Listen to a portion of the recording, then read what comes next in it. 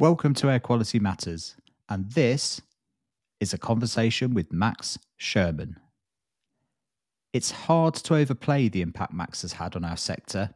Even a cursory look at published papers on air tightness and infiltration, air quality, or ventilation, it's no surprise to see Max as an author, co-author, or cited at some point in the work.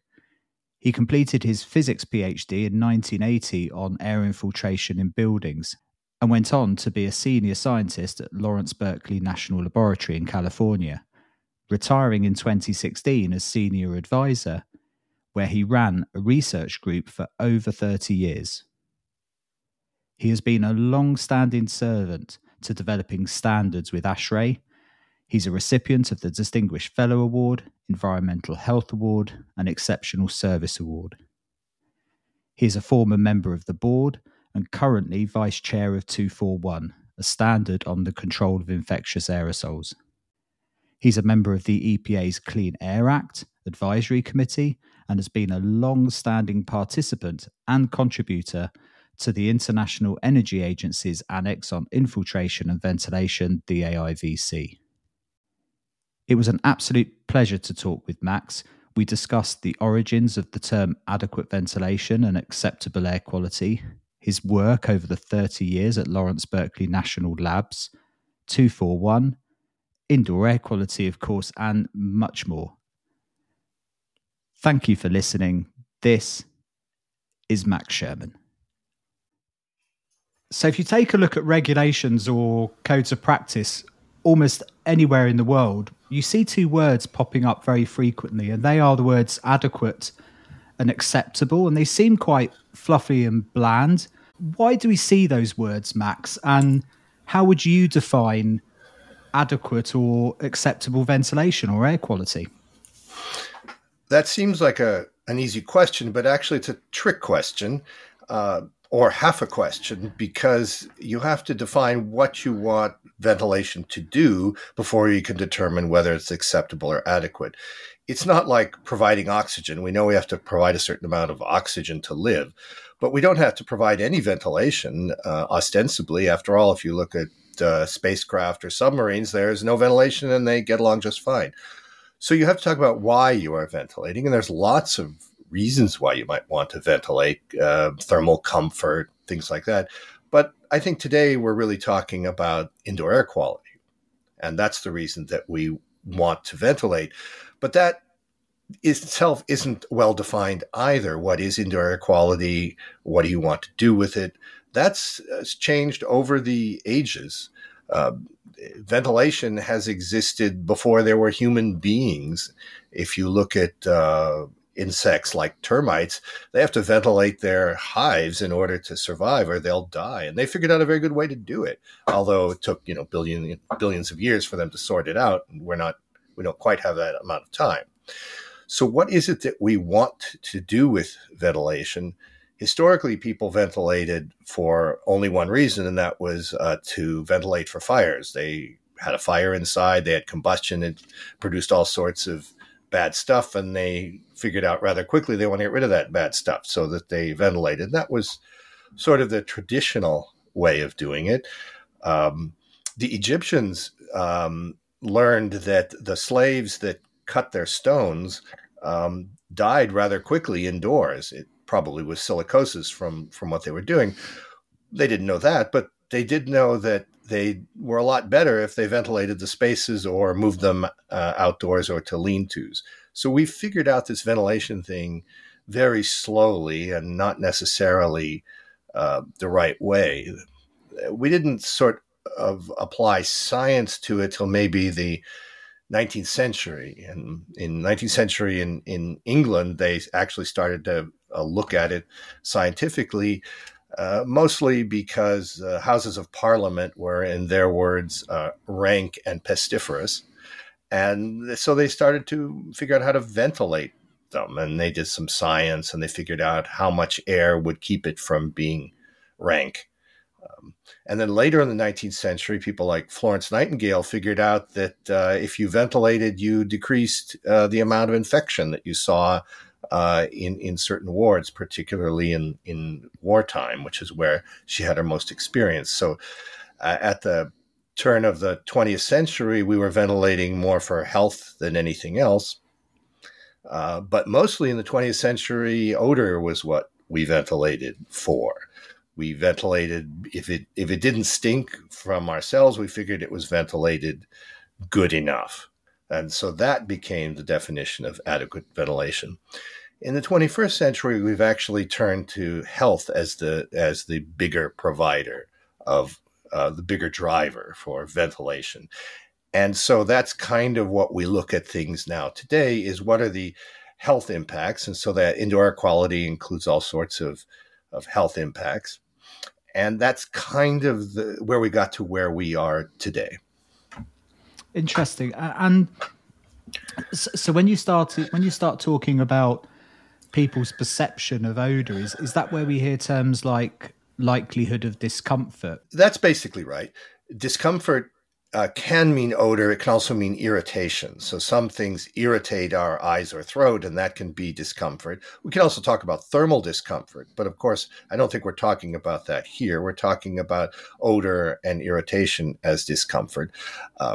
Many odors are pleasing, and people don't mind if they smell those. So we're talking about the ones that are displeasing. And the biggest odor we face indoors typically is human body odor. And that's often the one that ventilation rates have been based on in the past at controlling human body odor.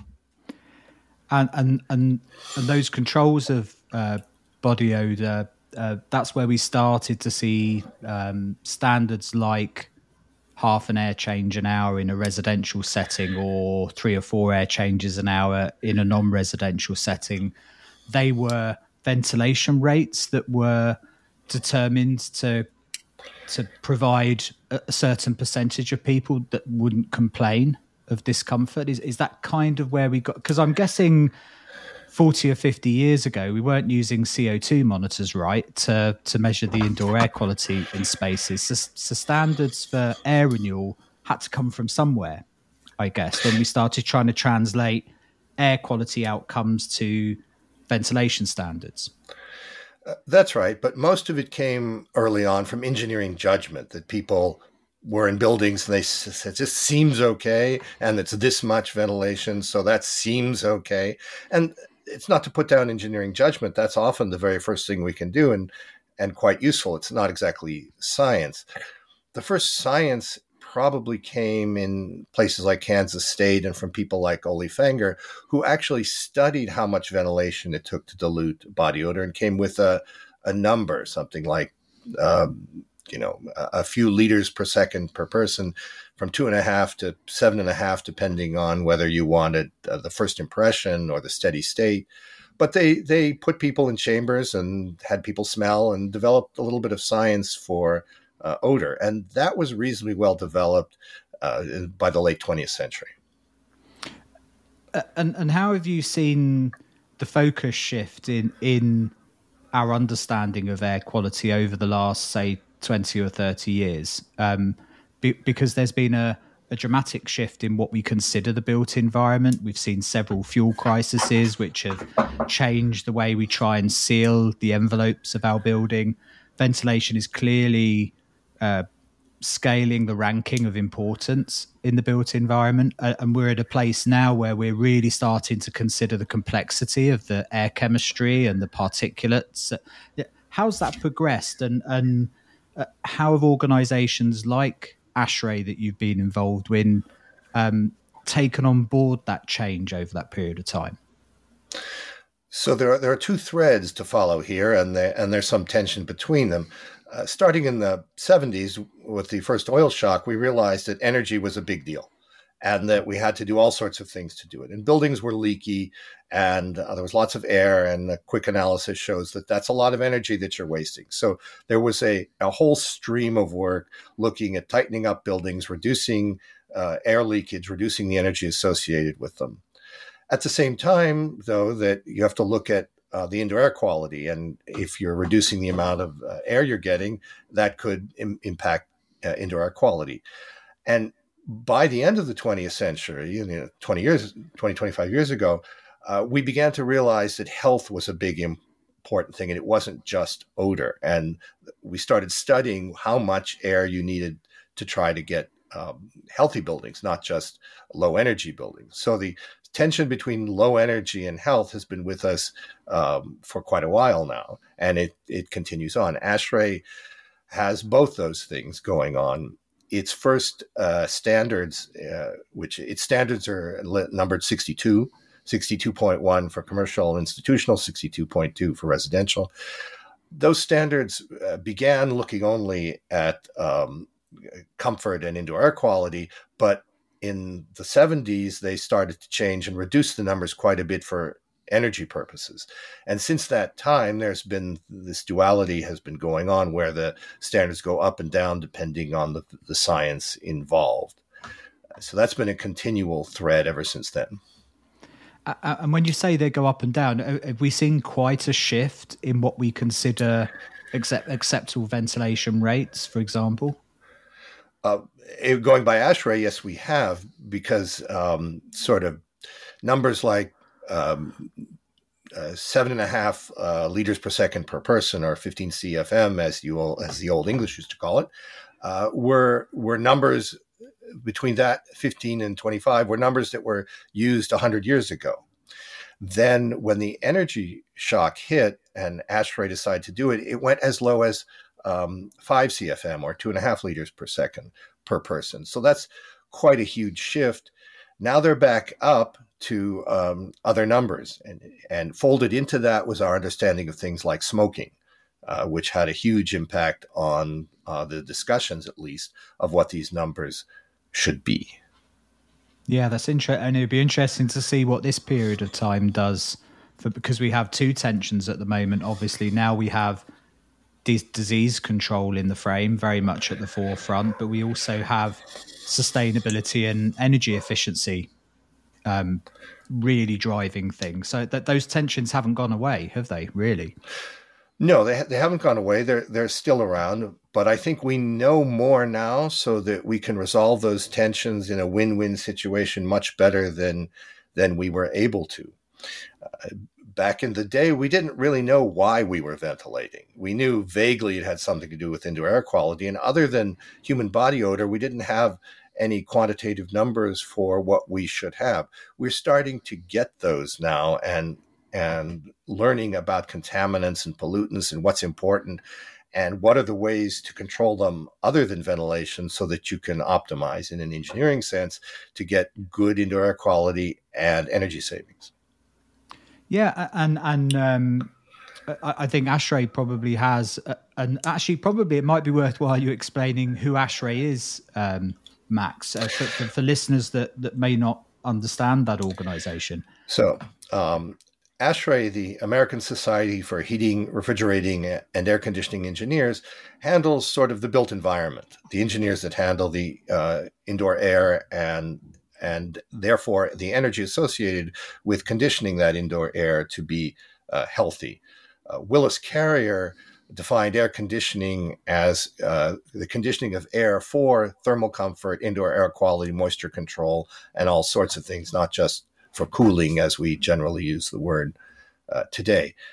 It was actually formed in the late 19th century, and it's been around well over 100 years, and has been looking at this since then. It's the third standard I believe it wrote was on ventilation. So it's been around a very long time. It has a foundation of lots and lots of volunteers who write its handbooks and write its standards. And that's who ASHRAE is and has been. It's a professional society for the engineers who do it. There's a somewhat similar organization in the UK called SIBSE, and they were actually both founded at about the same time. Interesting. And you personally, you ran the Lawrence Berkeley National Laboratory Research Group for nearly 30 years.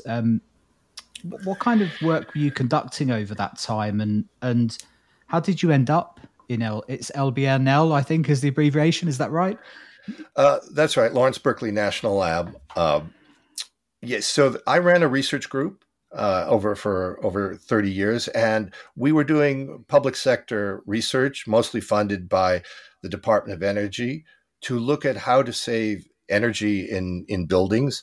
My own group focused on tended to focus on smaller envelope dominated buildings. So we looked at things like airtightness and conduction through envelopes. And um, then that led to some of my interests in ventilation and indoor air quality. But the group itself focuses on saving energy through building efficient or retrofitting buildings, particularly residential scale buildings, although some of the issues are pretty general.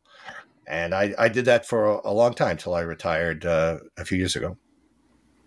And what drew you to that work originally? What was the kind of trigger for getting into building energy and ventilation? Well, that's a bit of a long story. So I was a graduate student at Berkeley in physics, and some people have a calling when they're in university, and they know what they want to do. They feel a pull and they have a passion. I was more generic than that. I knew I wanted to do something in the hard sciences. I wanted to do something important, something that was beneficial, but I didn't have a firm idea on exactly that was. It's kind of the way I roll. I almost always have a really good plan B, but I let plan A present itself to me along the way. So in my second year as a graduate student, this is a time when you kind of have to decide what your dissertation work is going to be, which sort of determines where your career is going to be. And there's a course that's typically taken. I don't remember what the title is, but it's really trolling for graduate students. The professors come and they give a talk on what their work is and what you could do if you joined them. And they're looking to encourage people to join their group and help them do their work. And I was fascinated at that time by Art Rosenfeld, who was a physics professor. He had completely changed his career. His main career, his first career as a physicist, was in high energy physics. He was part of the group A that did a lot of the fundamental work there. But as he came and talked to us, he said he's changed what he's done because he's realized this energy crisis is going to be important for generations, that it was something that the engineers of today were completely mucking up and had no idea what to do. And it needed some fundamental thinking such as that physicists did. And that's what he was doing. And he wanted people to come help him. And that attracted me. So I went and talked to him, and he kind of gave me a job. And so I went and sat actually with the group that did indoor air quality, but I wasn't doing indoor air quality. He gave me a machine, a tracer gas machine. He said, go figure out what to do with this and what it means. So I went and I did that. And I started looking at air tightness, or infiltration, I should say, and realized that that was a huge amount of the energy that went into buildings. And nobody at that time knew how to measure it. And nobody at that time knew how to model it. And I said, oh, well, I think I can help along these lines. So I started my graduate studies looking at air tightness, how to measure it, how to model it. This was when the blower doors didn't really exist. They were something that was being played with in Sweden at Princeton, but they weren't a well-known thing. And nobody had models for how to do it. The state of the art was called the crack method at the time, where you measured the length of cracks and multiplied by magic numbers until you got something. And of course, it wasn't very right. So I started measuring things with my new toy and finding out that crack method didn't work, and trying to figure out the physics of what's involved. And that's what my dissertation was: air infiltration in buildings, because I put together the measurements and modeling. So for a decade, context, Max, when was this? Like, because we this think was of this was the late 70s. This is the late 70s. So mid to late 70s. So I spent the late 70s and early 80s looking at air tightness and studying it, and measurement methods and modeling methods, and pointing out how much energy there was. And things started to take off. People began to pay attention. People began figuring out how to make buildings tighter, and they could quantify their work with the blower door. in terms of tightness, and they could see what that was in terms of energy and actually ventilation in terms of modeling. So that's what I first did. But by a decade later, I began to say, okay, well, that's going well. It doesn't kind of need the same basic foremost fundamental research that I do anymore. It now needs the people who can take the next step and begin to turn this into practice. But it occurred to me that if we just kept going in this direction, we could make buildings very, very tight, and then there was going to be very little infiltration. And what was that going to do to the indoor air? Because it was cutting down on ventilation. So I started to look at ventilation and figuring out how to determine what minimum ventilation rates should be and how to get them. So that began my interest in mechanical ventilation, because we didn't do mechanical ventilation in homes, and only in really large buildings were there mechanical ventilation systems, because we figured there was enough air. Air would leak in and out, and if people didn't like it, they could crack a window or something. That was the philosophy. So in the 90s, I was looking at ventilation and trying to figure out how much was adequate ventilation, which was something that wasn't really sort of known too well from any scientific basis. There were numbers like half an air change or a third of an air change or 10 CFM per person or 10 liters per second per person. People had numbers, but no justification for them. So so I was working on the 62 committee during the 90s, which was both residential and commercial. And I thought we had pretty good rules then for commercial, but terrible ones for residential. So we split them in two, and that's when the residential one, 62.2, was created in ASHRAE. I became the first chair of that, and we worked quite a lot to try to get a standard that would be a minimum ventilation rate based on engineering judgment. We still didn't have a scientific basis for the numbers that we were using, but people kind of had a feeling about them. But at least we could describe how to get that number if you didn't have enough infiltration, which presumably you weren't going to have, because we're going to be very good about tightening all that up. So that's what I did in the 90s and the next several years. But then it became clear that we still didn't know why we were ventilating. Andy Pursley, from a well-known person in ASHRAE, always used to say that our standards were ventilation for no particular reason, because we didn't know why we were ventilating. We kind of thought it had something to do with air quality. Well, at the turn of the century, ASHRAE turned its attention more towards indoor air quality and health. It had been a controversial thing, and so it was kind of avoided to speak of it directly. But after the turn of the century, we began speaking about directly in ASHRAE, and the interest was, well, what's important?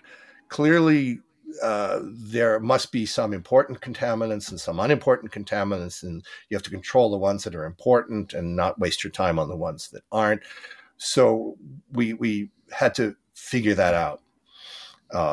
And nobody was doing that job too well. The norm in the health field was to look at things contaminant by contaminant and set threshold levels that you should always have below this, but 1% below this was fine and 1% above this was unacceptable. That isn't real life, isn't like that. You can do that in regulation. It's a way to regulate things. It makes some sense, but it doesn't make scientific sense, especially for chronic contaminants. You might, for highly poisonous ones, have a limit, but for chronic ones, not so much. So I wanted to look at that, and for several years I tried to look at that, and didn't get much funding to spend much time until the crisis of 2008, when there was a huge recession and the government decided it had to spend money to get the country out of recession. Some of the money it spent was on research. And since the Department of Energy isn't really good about adapting to things quickly, they wound up sending us more money than they gave us jobs to do. And I had no problem knowing what to do with that extra research money. I began to look to answer this question of what contaminants were important and how could we compare them to each other. And that was when the idea of being able to find the relative amount of harm that exposure to different contaminants came Right. about. So that was where you started to join the dots between ventilation rates, actual air quality outcomes of various pollutants, and that linking that to what we now understand today as DALIs, and the important work that you started there around DALIs, because DALIs are the link to health budgets and access to other mechanisms that aren't open to the engineering and built environment at the moment. Because at the moment, when you avoid air quality and health outcomes, you miss a huge opportunity to unlock resources to enact change. And that all started from that joining the dots around air quality, DALIs, and harm and outcomes. Is that right? That's right. That's what I was trying to do back then. Obviously, we were not experts in health. There were plenty of those things there, but the people who understood health knew nothing about buildings or energy or things like that. And I thought it was important to do that. The most fun parts of my career have always been when I've operated the boundaries of disciplines, of finding something of value in combining different things. So that's what I set out to do. And DALIs are disability adjusted life years. It's a measure of harm to a human, and it's not something we invented. They have been around a long time. They were used not in this context before, but that was my goal, is to try to make the connection between indoor air quality and DALIs, because that allows a quantification. Economists tell us how much a DALI is worth in dollars. And as soon as you can do that, you can then make trade-offs. You can optimize. You can decide how much you want to spend to get what kind of effect. So I set out to do that. And I used a postdoc to scour the literature to find out what did we know about harm from exposure to contaminants in the indoor air. And so we scraped we scraped all of the things we could find, and we put together a way to do this. I expected that somebody had done this before. It seemed pretty straightforward, but nobody had even come close, because the disciplines involved are all inward looking, not outward looking, and hadn't thought about doing this.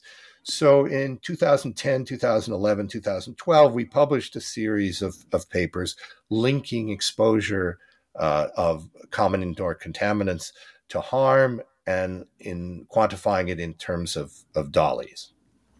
Yeah, really interesting. And I mean, for me, I started my career in the health service, and we were very familiar with DALIs in a strange way because of smoking campaigns. They were a direct translation of disability adjusted life years. I don't know if it worked in America, but certainly everybody over in the UK would remember that each cigarette cost you 7 seconds of your life.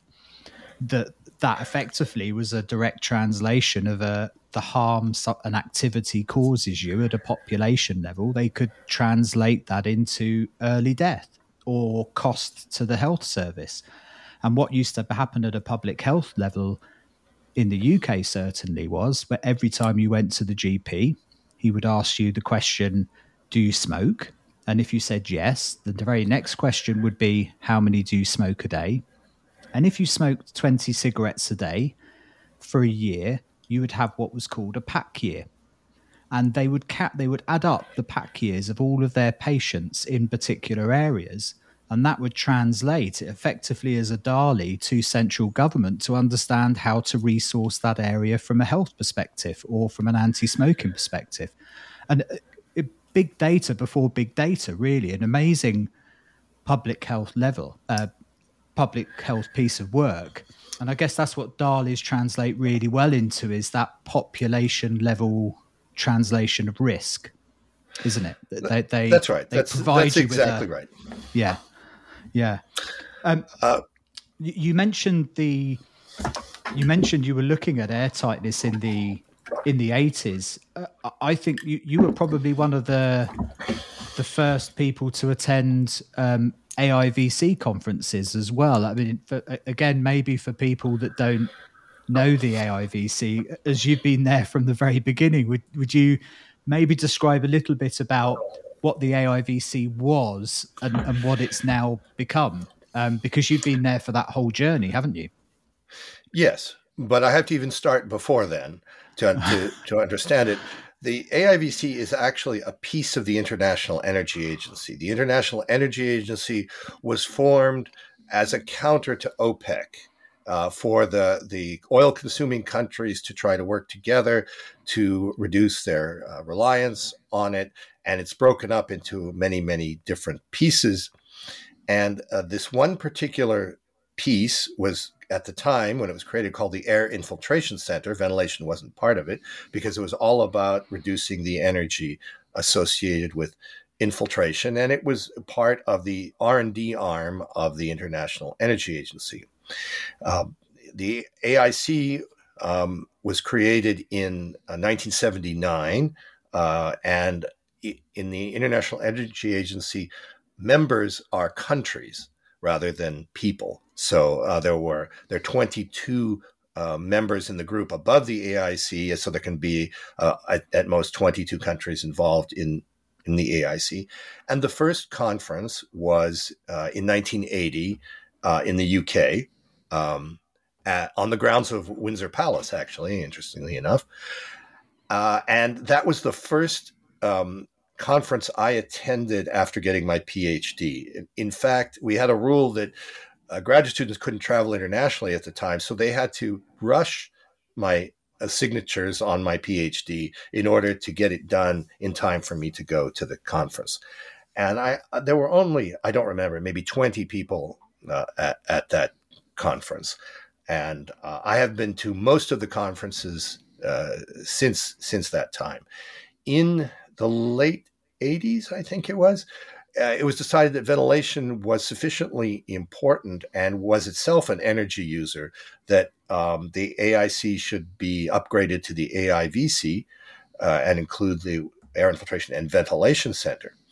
Its major purpose is as a dissemination body. That is, there wasn't a lot of research going on in individual countries at the time, and this was a way of coordinating it and putting it together in technical notes and other publications so that people could use it all over the world and benefit from the knowledge that the member countries had. In the beginning, it was sort of a brick and mortar institution. The countries put in money. There was a staff. There was some head of center, and there was a library. All these sort of physical things. It has since become far more virtual than that. There is no brick and mortar place. Countries mostly contribute time and effort and only a very small amount of money to keep things going. So it has evolved in the 40 plus years since it started. Yeah, and it's the fifth annex, isn't it? So I think it's one of the few annexes that gets a rolling mandate that it has to reapply for every 5 years, isn't it? Right. Well, now you're getting into the sausage making of how the IEA works. There are implementing agreements where a bunch of countries say, we're going to work on this general topic.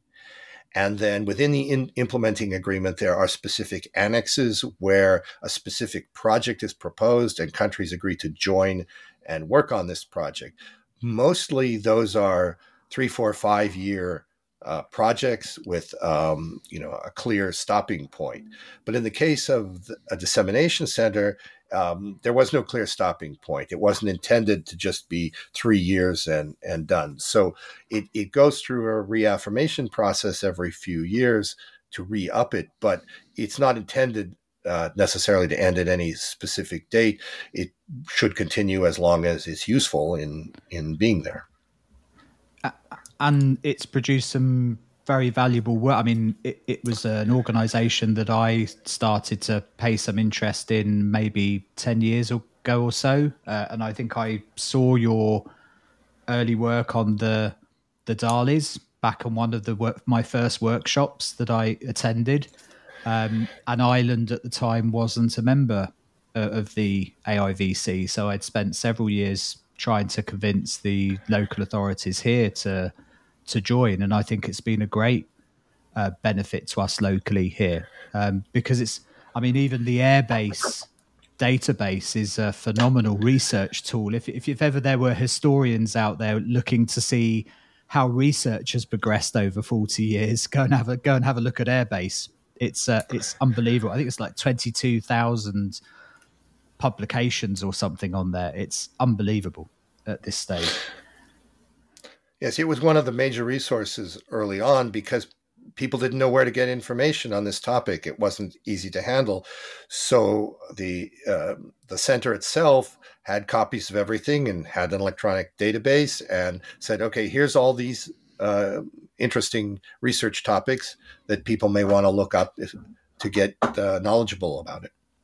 So ASHRAE and AIVC do differ. You're still involved as a guest board member with AIVC. That's right, and you're still involved today with ASHRAE. Most recently, I think of note has been the 241 standard. I think that's probably an interesting story for people to hear, both what that standard is and perhaps the unusual circumstances that were brought to bear to get it up and running. You were vice chair of that group, is that correct? That's correct. But to rewind a little before that, so when COVID first hit, there weren't a lot of people on the building side who were ready to deal with a pandemic such as this. And the first thing that happened was that the CDC and WHO came out and said that, well, COVID isn't an airborne disease, so we do the things like we normally do, wash our hands and sanitize surfaces and things like that. Well, those of us who were familiar with how aerosols work could see very clearly it had to be an airborne disease and that these guys were wrong. And there were also political reasons that they might not want it to have said it was an airborne disease. But so I was one of the 230 some people who signed on to an open letter saying, hey, it's an airborne disease. The data is very clear. We have to treat it that way. We have to do stuff. Well, ASHRAE as a body bought into that and created what was called the Epidemic Task Force. This was a group of people to very quickly, ASHRAE's not good at doing things very quickly, but the purpose of this was to very quickly come out with guidance that people could use of what they should do in buildings to reduce their risks. And the Epidemic Task Force was chaired by an ex-president of ASHRAE, Bill Bonfleth. And he asked about a dozen of us to be part of it. And so I was on the Epidemic Task Force. And each task force member was the chair of a task group to do some specific thing. My specific duty, I was chair of the residential task force because of my history working in the residential sector. And altogether, there were about 150 people who contributed to the effort in these different working groups. So my working group was to come up with, well, what should you do at home? And I was very motivated to do something very quickly because people were sending people home, not unreasonably so. They didn't want offices and things. Well, if everybody's going to be at home, we better do something to keep them as safe as we can at home. So we very quickly came out with a set of recommendations, as did all the task groups. And there's still a website on the COVID-19 sub website of ASHRAE has links to all of these recommendations, which are quite extensive. So we operated for about a year and a half, coming up with better and better guidance, general principles. The idea, was, well, what could you do with your HVAC system? What could you do with ventilation and filters and all these other things to keep yourself as safe as possible? So that was the Epidemic Task Force. It was focused on COVID-19. And then ASHRAE sort of realized that it was going to have to do something to codify this for the long term. And at about this time, ASHRAE was approached by the White House. And the White House wanted a standard very quickly because it knew in approximately May of 2023, it was going to get out of the COVID business and wanted the public, a more public sector to take over it and said, well, we want you to write a standard on what to do for general epidemic preparedness. And that was what became Standard 241, which is control of infectious aerosols. Those meetings happened in the fall of 2022, I guess, and ASHRAE committed to doing something quickly. Again, they're not good at doing things quickly, but we managed. Bill Bonfleth was again appointed the chair of that, and he asked me to vice chair. And there were approximately 50 people involved. It was a call for members. We had to put together a committee, and this committee.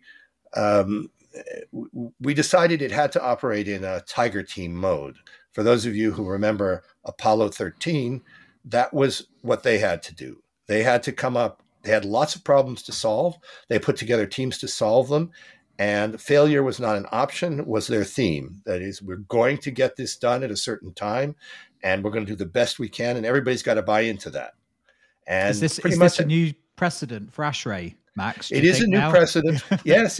It's a precedent, but not one that will be used that often, I imagine, unless we have other such global scale emergencies to deal with. I think we'll probably go back to the more normal quibbling that we do so well in ASHRAE.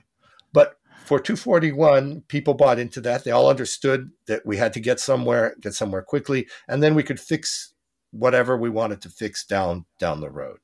So something that should have taken about 4 years in ASHRAE time took 4 months. And 241 was approved as an ASHRAE standard in late June. And there's some, perhaps to dive into it in a little bit of detail. I mean, I don't want to go line by line, but there are probably 4 clear areas, I would say, that have come out of it of interest. The first one being this concept of a infection risk management mode, that buildings going forward may have 2 modes of operation. I think that's an interesting concept and one that you may find goes beyond North America as an idea. Yes, I think it's quite generic and useful. The idea has several origins. One is there were many people who wanted us to tell them, when should you use these procedures? And we decided that wasn't something that an ASHRAE group could determine. That depended on many things. That depended on community infection rates, the kind of disease it was, what level of protection you wanted. So we were not about to tell you when to use these features. That would be up to the local public health people, the people on the scene who knew when it was time to require them, or for an owner of the building who wanted to decide when they wanted to turn on this extra protection. So we essentially said, we don't expect to see that here. We're going to tell you what to do when it's in this mode. We're not going to tell you when to turn on the mode. And this is part of the larger resiliency package. That is, it's resilient against an airborne epidemic. When that happens, this is one of the things you should do. And it's not the only thing you should do. We're only looking at the long-range effects. We're not talking about when should you vaccinate, when should you put on masks, when should you separate people. We're talking about what happens in the indoor air with people who are not breathing directly on each other. So that's, again, a limitation that we put on ourselves. So in hierarchies of control, it's the engineering controls part of the complete package. It's when you want to manage a certain risk, whatever you determine that risk to be. I mean, I'm guessing it could even be seasonal flu, right? If there are certain sectors that are very vulnerable or certain parts of society that are very vulnerable, it may well be that mode of operation is turned on for very specific subsets or for very specific reasons, or a global pandemic, God help us. Absolutely, all of those things. You run an office full of people, and this flu season, and you may want to offer more protection to your workers. We're not saying you should or shouldn't do that. We're just saying here's what you should do when you've decided you should do that. And is a little bit a part of that because I think if you look at some of the kind of numbers, and we'll come on to clean airflow rates in a minute, but when you look at the kind of airflow rates that are in the guidance, they're quite eye-watering. When we talked earlier about this tension between the amount of air you move in a building and energy efficiency, there's some pretty staggering equivalent airflow rates in 241, isn't there? I mean, I think in some circumstances, up to 20 litres a second per person, which, in an office environment would be very difficult to achieve now, I guess. Well, there are two diametrically opposed responses to that. First of all, some of the numbers that other people recommended were far more eye-watering than these numbers. We spent a huge amount of time coming up with a model in order to generate those numbers, a model that achieved a bunch of requirements to get those numbers. But they're only as eye-watering as you think if you are thinking in terms of providing with outdoor air. And one of the major points in 241 is that outdoor air is a way to do it, but there are many ways to do it, and you need to find the ones that make the most sense in your particular case. Filtration is a legitimate way to do it. Now, filtration doesn't get rid of gaseous contaminants like formaldehyde, but we're assuming you're doing all of that sort of thing anyway. That is, you're meeting minimum indoor air quality standards. These are just requirements for infection control. And putting in filters and recirculating air is not an eye-wateringly expensive, from an energy point of view, sort of activity. There's also things like sanitization with things like ultraviolet light, which requires no air but can be turned into equivalent clean air rates in order to do that. So it does not have to be energy intensive to meet this. And I think that's probably, again, one of the big mental shifts that 241 has brought to the fore, and that is that there are a number of ways in modern ventilation of achieving air change or equivalent air change. But it requires engineering thinking. This isn't... we would have had a lot of responses during the pandemic to, well, something is better than nothing. And the risk is in the built environment that where there's money to be made, people will sell something, right? And when you're talking about mixing the modes of ventilation with air cleaners and UVC and potentially other types of products, you need to be clear what you mean by a clean airflow rate. So I think that's an important part of 241. It starts to set that framework to say, well, look, I may be achieving 2 air changes an hour in this classroom with traditional ventilation. If my target is 5 or 6 during a pandemic, how do I get it up there? I can't open the windows anymore. The ventilation system is maxed out at that stage. If I can't afford wholesale upgrade of mechanical ventilation, then what are the alternatives? Can I supplement that with some UVC or with some filtration? And I think that's a really interesting idea that probably will be taken up beyond 241. That I think in this period of time where we're trying to understand the balance between fresh air and energy savings, that those kind of solutions will offer up some kind of solution in that sense. That's right. We did not want to limit the technologies that were being used in any way. So all of the standards that we could find which would work, we allowed people to use. And in fact, we wrote an appendix which was a backup standard. That is, if you had a new technology that for which there was no existing standard, you have to show that it's safe and effective. And we were in favor of anything that could be shown to be safe and effective. So in the Appendix A of 241, there is a test method to demonstrate acceptable safety levels and then on how to quantify performance. And, if you have any technology, cosmic rays or a flux capacitor or anything you like, you can qualify it using Appendix A, and if it meets its safety requirements, and then you report its performance in accordance with that, and you can use that as well. We want it to be as open as possible. I think that's good to hear, because I think indeed both flux capacitors and cosmic rays have been sold and tested by NASA apparently.